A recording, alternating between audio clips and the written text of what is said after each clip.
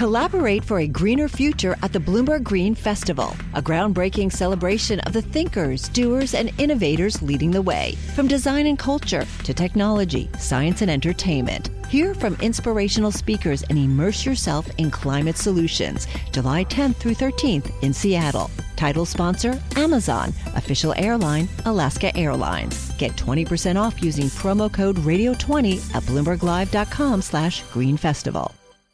Bloomberg Law with June Grosso and Michael Best. On demand via our Bloomberg Radio Plus app. Free for iPhone and Android devices.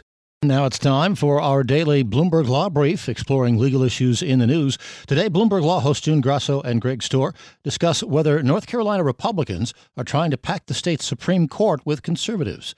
They speak to former North Carolina Supreme Court Justice Robert Orr. Bob, on its face, adding the seats seems to be against the will of North Carolina's voters, but it is allowed by the North Carolina Constitution. So where does that leave any challenges? Well, I don't think it leaves the challenges with any room for success because the state constitution authorizes the General Assembly to expand the court up to 2 additional members from the current 7 members that we have. So I can't conceive of what kind of legal theory Reverend Barber might come up with that would effectively challenge the move if, in fact, it takes place. Bob, can you just tell us a little bit about the North Carolina Supreme Court? June mentioned that it's going to be 4 Democrats, 3 Republicans. There was a big election, I know, in November where the Democrat won. How big of a difference will that election make? Is this a court that's divided along partisan lines?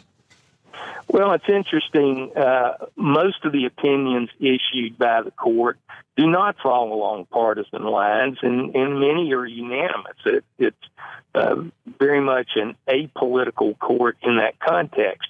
The problem, and where I really think the focus has to be, is on redistricting litigation. And probably for the last 15 years in North Carolina, redistricting plans have been litigated into the state court system and up to the state Supreme Court. And frankly, I think the outside money we've seen in Supreme Court races has been driven almost exclusively by partisan considerations around redistricting plans and whether they comply with the law and the Constitution. And so I don't think the change makes much difference in the greater scheme of the court's responsibilities, but redistricting is the hot-button issue. That's former North Carolina Supreme Court Justice Robert Orr speaking to Bloomberg Law hosts June Grosso and Greg Stohr. You can listen to Bloomberg Law weekdays at 1 p.m. Wall Street time here on Bloomberg Radio. And that's this morning's Bloomberg Law Brief. You can find more legal news at BloombergLaw.com and BloombergBNA.com. Attorneys will find exceptional legal research and business development tools there as well. Visit BloombergLaw.com and BloombergBNA.com for more information. You can listen to Bloomberg Law weekday afternoons at 4:30 p.m. Eastern. In New York on Bloomberg 1130. In Boston on 1200 a.m. and 94.5 FM HD2. In San Francisco on 960 a.m. and 103.7 FM HD2. And Sirius XM Satellite Radio Channel 119. The countdown has begun. From May 14th to 16th, 1,000 global leaders will gather in Doha for the Qatar Economic Forum powered by Bloomberg. Join heads of state, influential ministers, and leading CEOs to make new connections, gain unique insights, and uncover valuable opportunities in one of the world's most rapidly rising regions.